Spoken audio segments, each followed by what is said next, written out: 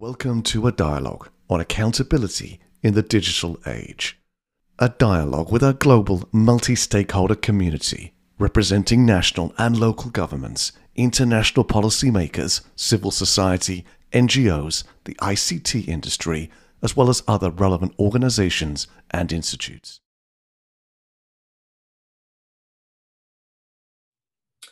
Welcome. I'm your host, Frits Bussemaker, and today I'm delighted and privileged to have a conversation with Joelle Castex. Joelle, welcome to the program. Oh, thank you so much, Fritz. I'm really happy to be here. Allow me to introduce Joelle. She's a leading global expert, author, and keynote speaker for survivors of child sexual assault and institutional cover-up. A founding member and the board of directors of the Zero Abuse Project, where she helped launch Zero Abuse AI. And she furthermore is the chief content officer of something which was recently launched, Spot the Line. Now, we're going to have a conversation on technology and how technology is going to be used to do good. Joelle, I have to ask you, you are a global leading expert and, well, unfortunately, you have a front row seat in that experience. Are you willing to share us a little bit on that background and how you got into where we are today? Of course. I'm a survivor of child sexual abuse in the Catholic Church. I was sexually abused as a young teenager. And like many survivors, there was a big institutional cover-up at my high school and at the local Catholic diocese. And I struggled for a long time with that because that puts a lot of shame and a lot of guilt on the survivor and the onus of responsibility. And through the healing process, I had to make a real decision in my life. You know, am I going to just be a victim in all this, or am I going to survive it and thrive through it? And that's what I decided to do.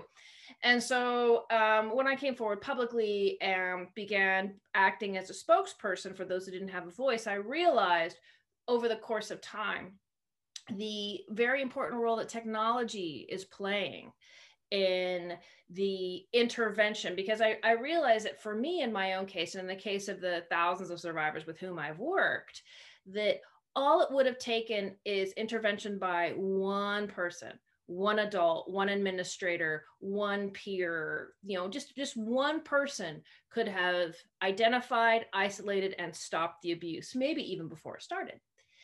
And I looked at the tools that we have today and realized that technology is such a so rapidly usable and gooey, and our young people it's the number one tool we can use, not only to identify, but also to isolate and stop abuse. And so that's why I got involved with zeroabuse.ai, which is a tool that is using decades of data within the Catholic Church to assess the patterns of behavior that the church takes when they see that someone might be a sexual predator.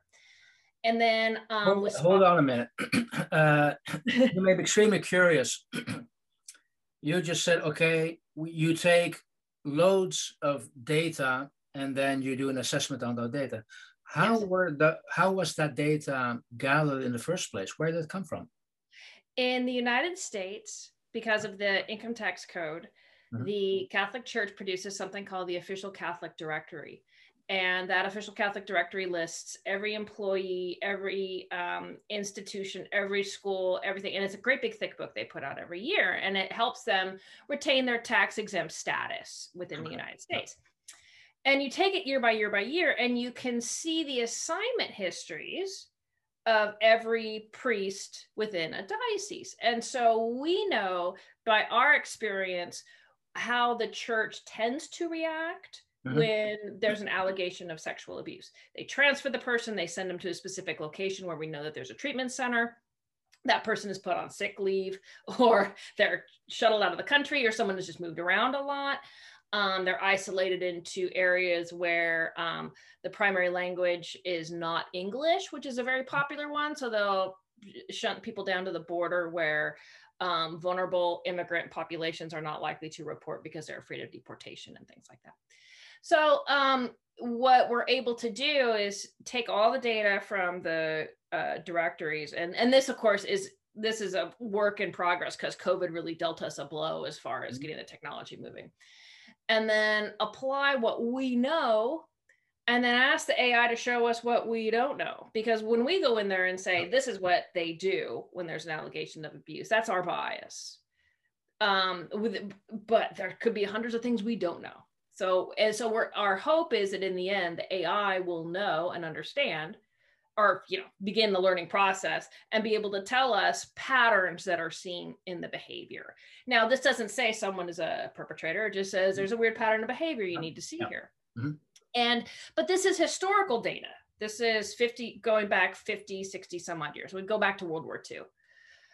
And when it is launched, which it will be in the future, it could be an extraordinarily robust tool that can be applied in various circumstances and other institutions that have this kind of historical data.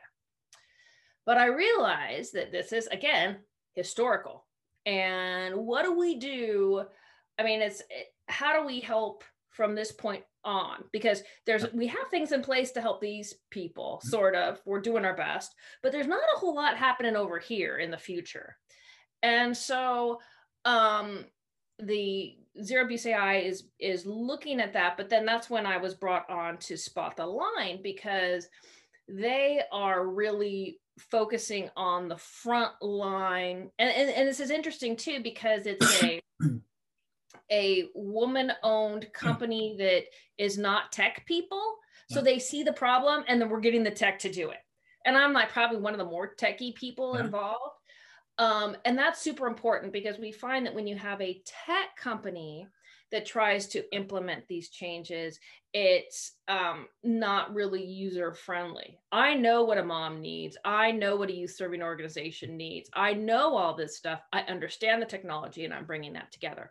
And so with Spot the Line, what we're doing is we're creating tools that can help individual users and organizations, whether they're companies or youth serving organizations, identify, isolate, and stop things like sexual harassment and predatory grooming. And then we'll move on from there as soon as those two tools are launched. And we expect the sexual harassment tool to be launched in the fall.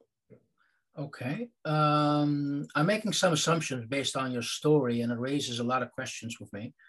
First of all, I would say you have the benefit of a well-defined historical record data set, but for a very specific audience.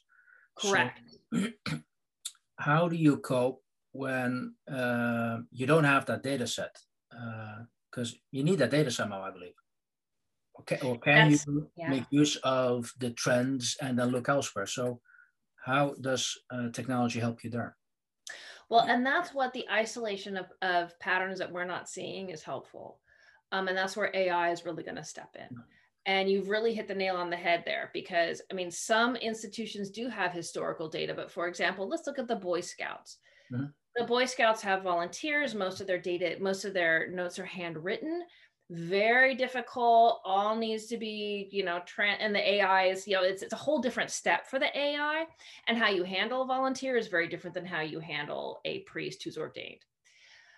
And we believe that it's finding the patterns that we don't instantly see, that's really going to be helpful and applicable for other institutions that are looking to ensure that their policies, patterns, and procedures in dealing with allegations of sexual assault against children are handled, they're seeing that they'll be able to apply it to their own data and say, hey, we're seeing these patterns here, there could be a problem.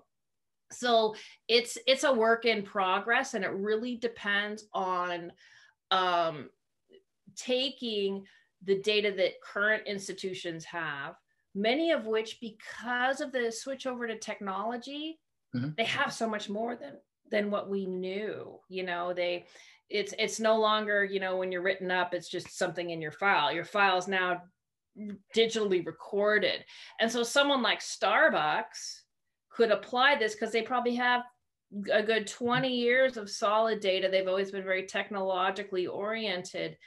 And they do have a historical problem of sexual harassment of teenage workers.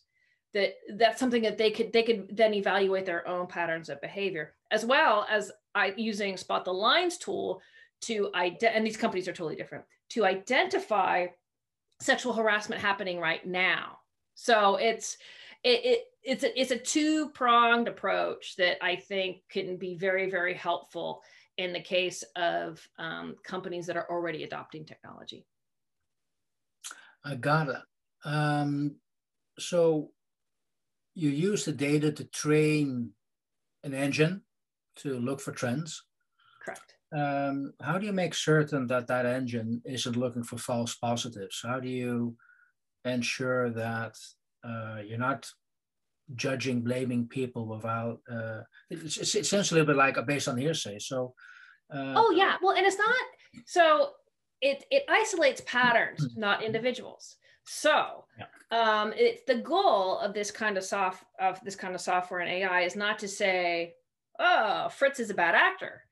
It's to say, in your organizations, we have identified these patterns that deviate in how these people are moved. Now, sometimes AI won't know that it's isolating a sexual predator. It will just know that it's isolating patterns that deviate from the norm and then alerting us. So in the case of the Catholic Church, for example, the pattern of movements of a predator and someone who is going to become bishop or the pope is very similar, because the predator is moved around because they're trying to shuttle them, and the good guy is moved, they're trying to push him up because like, oh, he's a superstar, let's make him in charge of this and this and this, and so they move around more.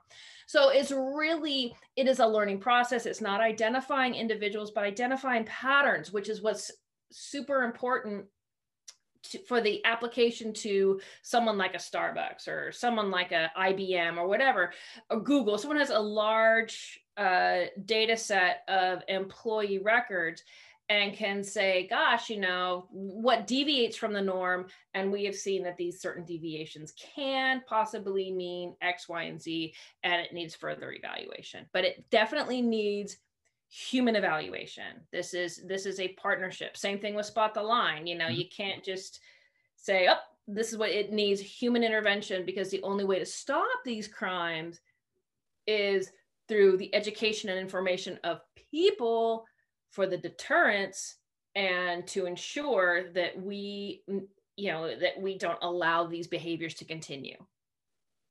Got it. So what kind of hurdles are you facing looking at the technology to get where you want it to go? For Zero Abuse AI, right now it's serious, it's financial, and COVID did deal us a blow, and it's realizing that we took on a lot and trying to figure out where to go with what's the best direction to take and what kind of partners to bring on. So we're definitely in the infancy there. Mm-hmm. And the nice thing is that because of our involvement in groups like this, because of our involvement with the ITU and AI for Good and things like that, we're aware of it right away. Mm-hmm. And I am a proponent of, if you have to shelve your technology because it could become a beast, you shelve your technology, as opposed to, just writing it and putting it out there and realizing that you've created this horrible beast that is now very, very intrusive. And I think that's a huge accountability and trust factor too, that we need to see within technology and technology companies, mm-hmm. whether there's someone like a Spot the Line or a Google or a Zero Abuse AI or whatever, need to take accountability first. So that's why when we look at the social media giants, like a Spot the Line tool will be a perfect white label integration into that.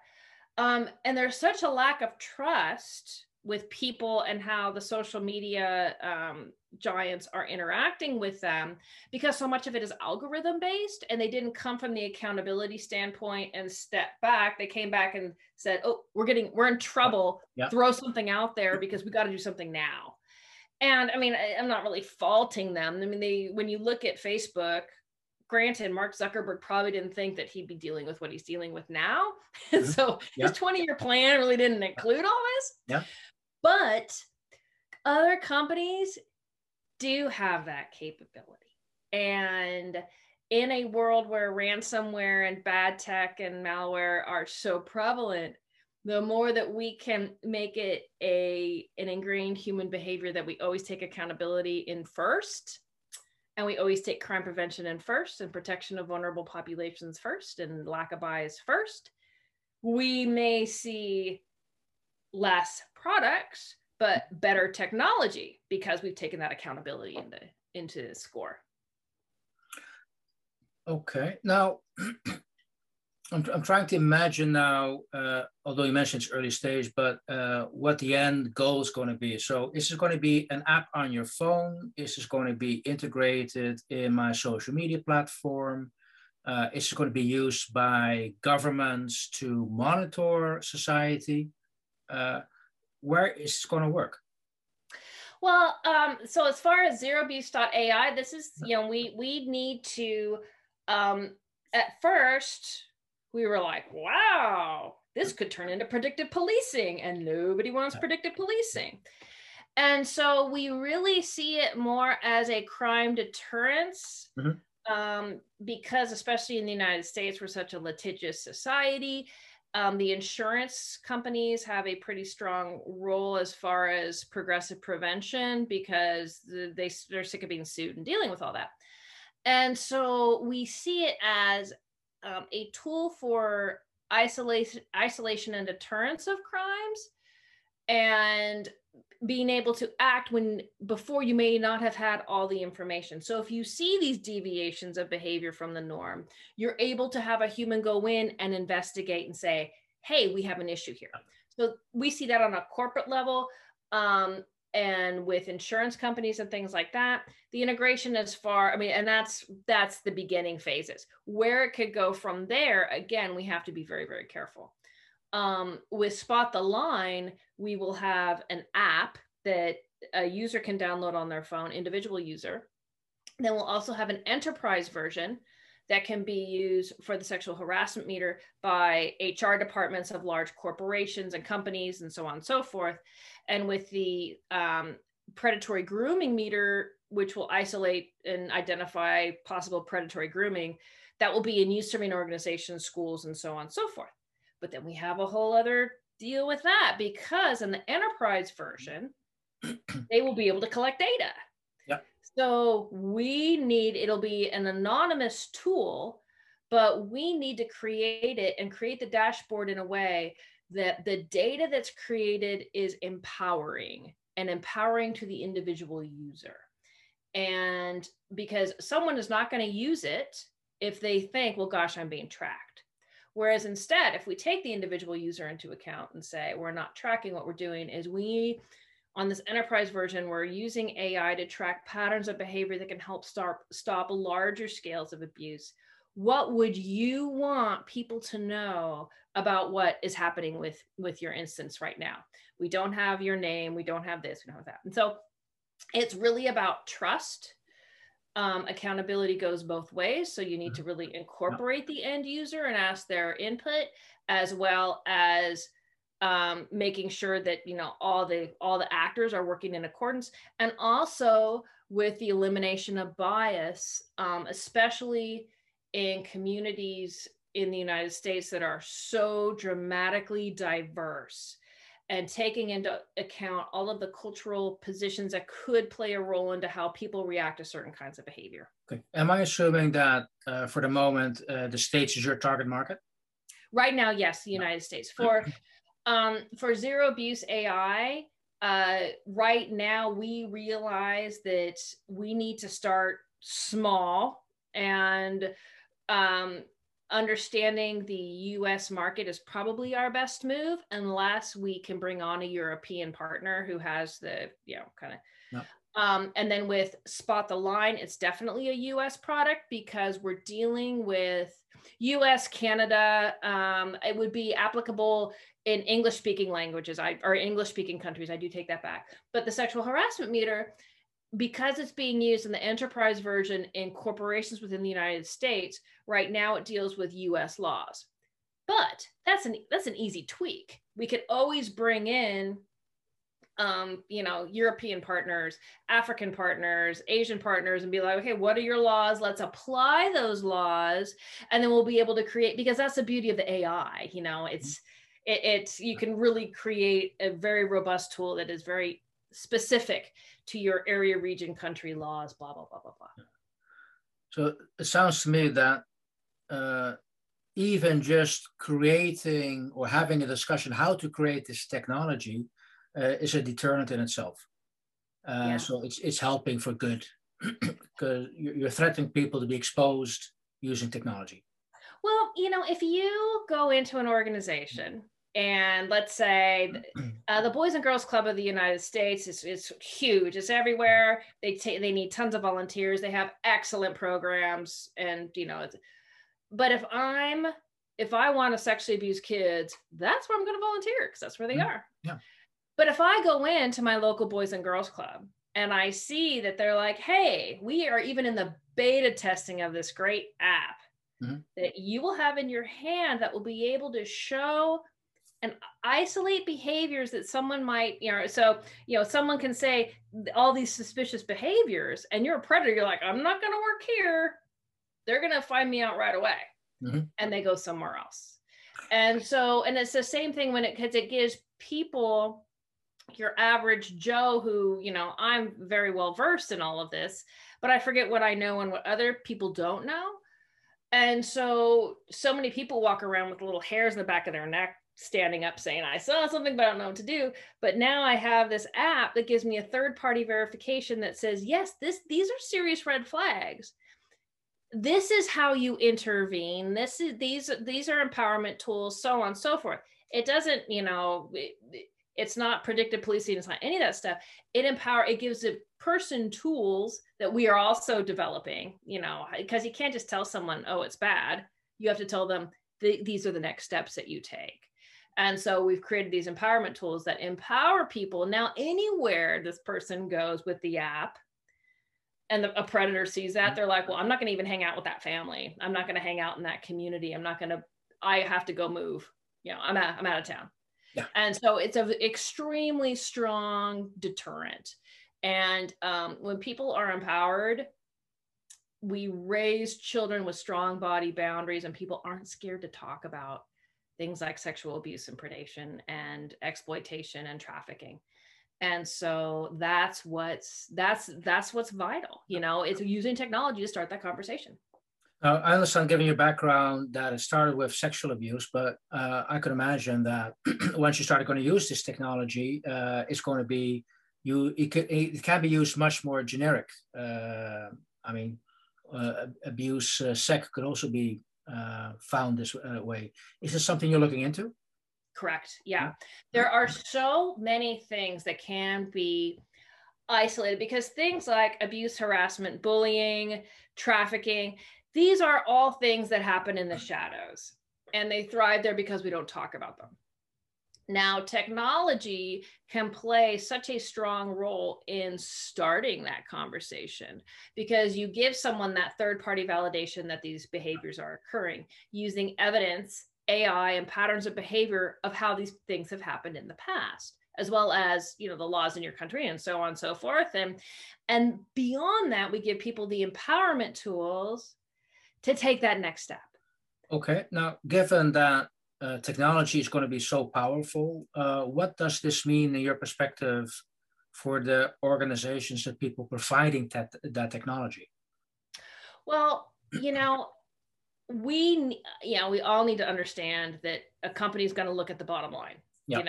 I don't want to pay a ton of money for some dumb app or so on and so forth. Well, when you are preventing sexual harassment, child sexual abuse, all that stuff, and we partner, Spot the Line partners with insurance companies, suddenly your insurance rates go down. If we partner with, legal organizations, suddenly laws are changed to empower these organizations to apply apps like this. If we partner with nonprofits, we're able to bring in other agreements. So there's so much possibility that, especially for a company who wants to achieve social good for the people working for them, we're really helping the bottom line. Because if you don't give a company a financial incentive, unfortunately, they're not gonna be all excited. So that financial incentive isn't that our product is cheap, it's that our product is gonna not only save lives, but it's gonna save money. It's gonna save insurance premiums and legal fees and this and that and so on and so forth. That's quite a big promise. So how can we help you? How can the Institute for Accountability help you achieve that goal you just described? Well, it's, you're doing it right now by having these conversations, by getting the word out, by understanding that by coming from a place of accountability first and spreading the word about that and using companies like Spot the Line or Zero Abuse, whatever, as an example, we can change how the world thinks about technology. Because right now, people are one of two views. One, I can't do anything. I'm just, internet user. Or two, the internet's all bad. We need to find that middle ground, which is we are empowered users coming from a place of accountability and not accountability by fault or default, which is where it is right now. People are accountable because they've been sued or fined or threatened to be shut down, or people are mad, or so on and so forth.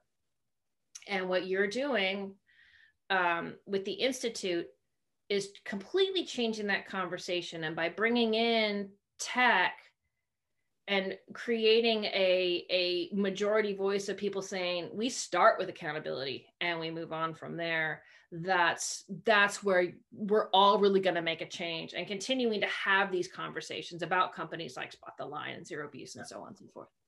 Great. Well, we're definitely going to help you there to get that word out. Now, I got one more final question for you, Joelle. Describe your ideal world. My ideal world, technologically speaking, would be one where every time my kid turned on a screen, I could sit back and say, he's safe. He's going to learn something cool. We're going to have a great conversation afterward. And so that's what I'm working for. Great. Now, I really support that vision. Also having two daughters, I want them to grow up in a safe world. So I really want to thank you making your time to share with us what you're doing. And we'll definitely help you spread the word and doing good. Joelle, awesome. Thank you so much, Fritz.